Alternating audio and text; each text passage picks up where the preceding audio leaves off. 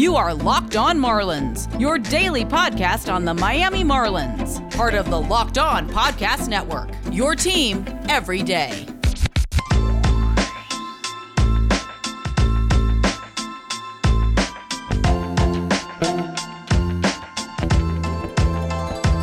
Welcome back to the Locked On Marlins podcast, your only daily Miami Marlins podcast. As always, I'm your host, Aram Layton. I'm a Marlins writer as well as a minor league play-by-play broadcaster, and this is episode number 100 of Locked On Marlins. Pretty crazy to think that we hit triple digits. Thank you for some of you that have been along for the whole ride. Those that are newer, welcome. If this is the first episode you're listening to, then welcome at triple digits. Hopefully 100 more on the way. It has been a blast being able to talk Marlins with you, being able to have some fun discussion, and be able to provide any coverage I can and insight. And that's just what I'm going to do in this episode, except it's going to be reliever related.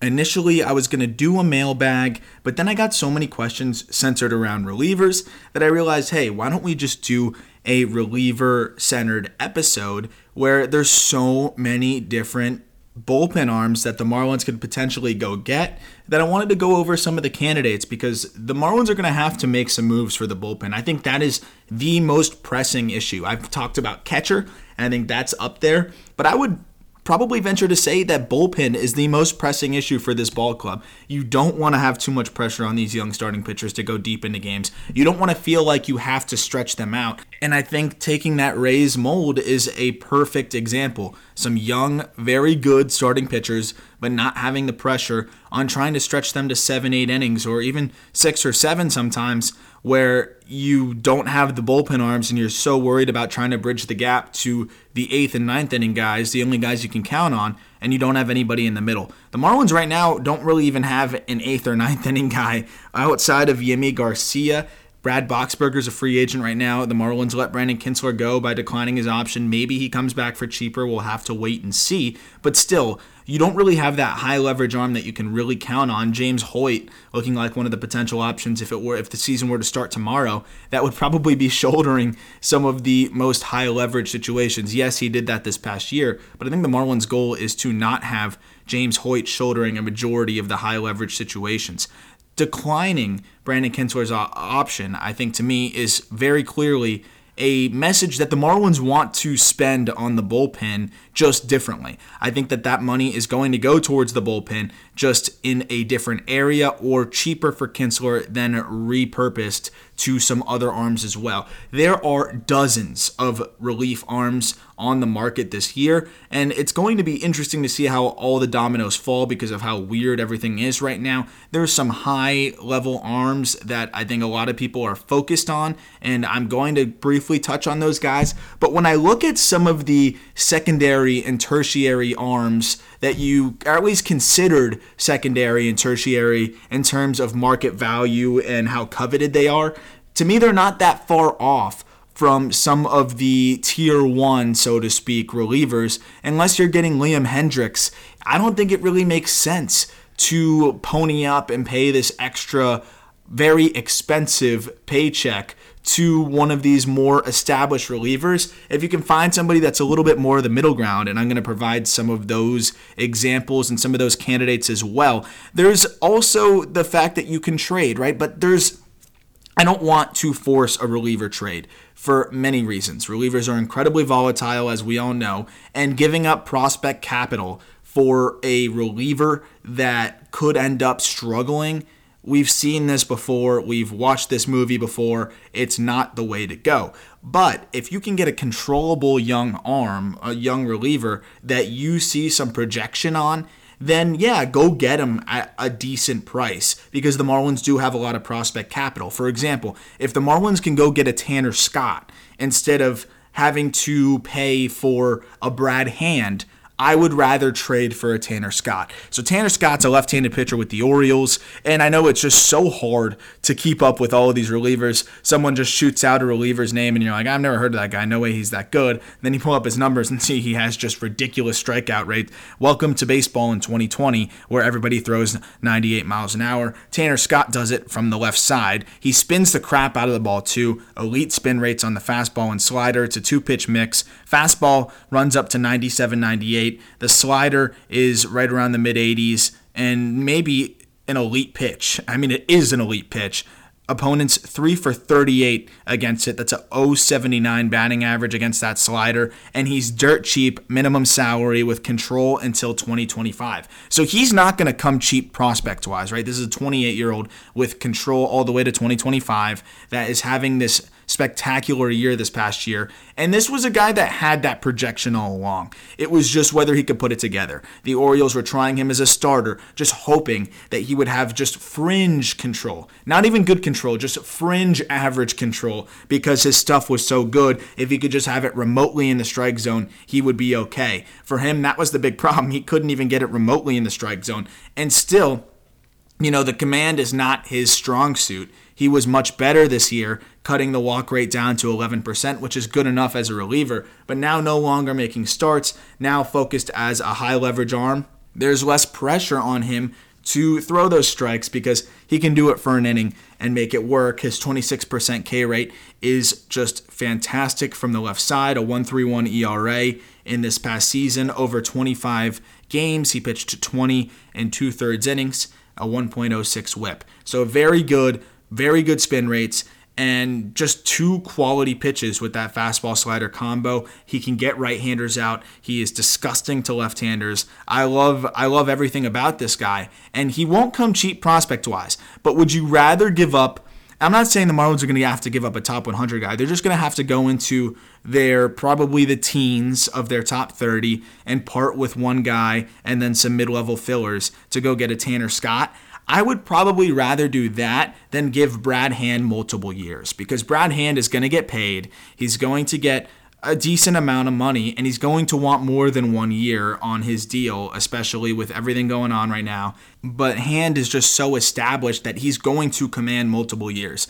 I don't want to give a reliever multiple years of multiple $1 million because of their volatility. I would rather trade for a reliever and not really feel it in my system because of how good the Marlins system is by going to get a Tanner Scott, who is more of an in-between, right? If we're talking about Josh Hader, you're going to give up way too much and it's not worth it. If we're talking about a Raisel Iglesias, even that price tag I think is too high. Tanner Scott is a candidate that his price might get driven up because everyone's looking at a middle ground guy that won't be too expensive, but the Marlins can afford to give up a couple mid-level prospects like a Jorge Guzman and one or two other guys to go get a Tanner Scott, and they're okay with that. I think I would be perfectly fine with that, because if you give up a lottery ticket, you can afford to give up some of those lottery tickets to go get somebody that's more established at this point. The Marlins are in a position now to be able to do that. Whether they specifically trade Guzman or not, I don't know if I want to give up on him because he's one of my options to actually bolster this bullpen if it works out.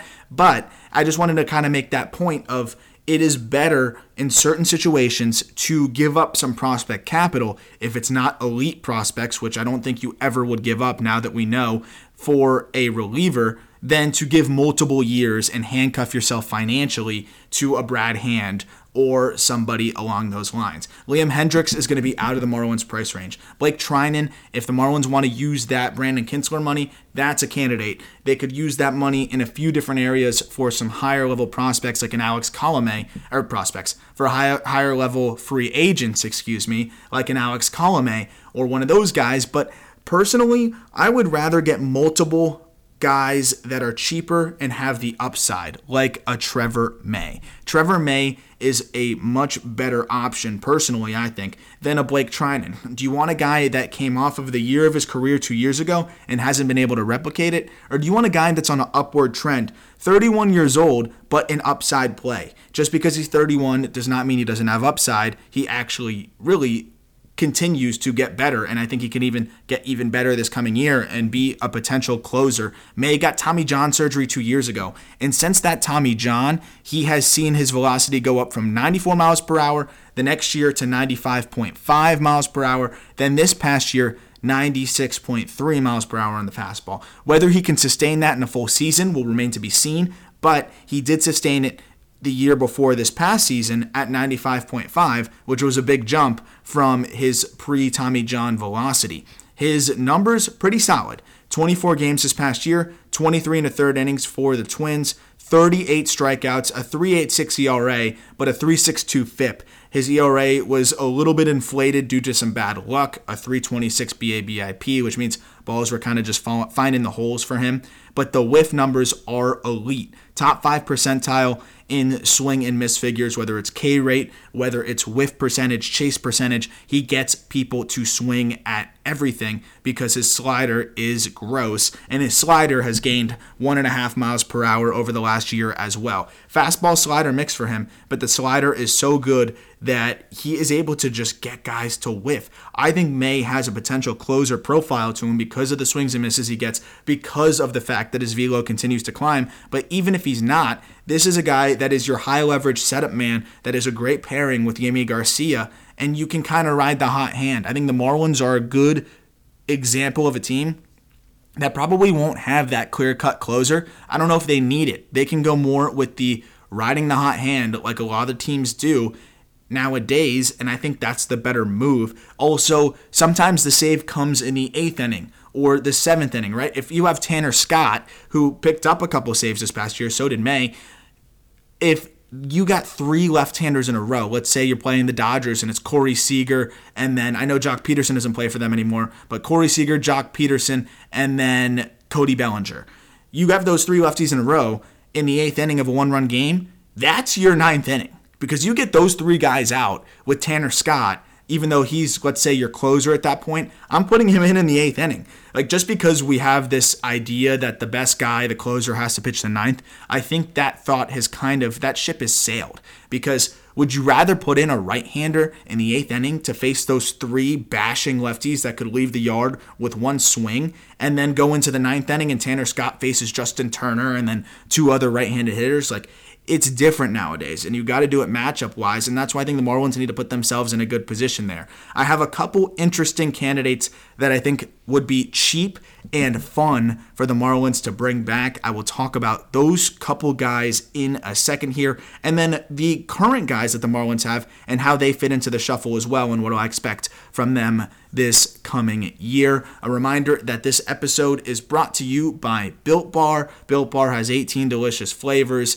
6 new ones. They're covered in chocolate, easy to chew, low in calories, low in sugar, low in carbs, high in protein, everything you could want in a protein bar that's perfect for a keto diet. If you go to BuiltBar.com right now and use the promo code LOCKEDON, you get 20% off your next order. That's BuiltBar.com, promo code LOCKEDON for 20% off your next order and a free cooler while supplies last. Also, keep an eye out for some Black Friday deals.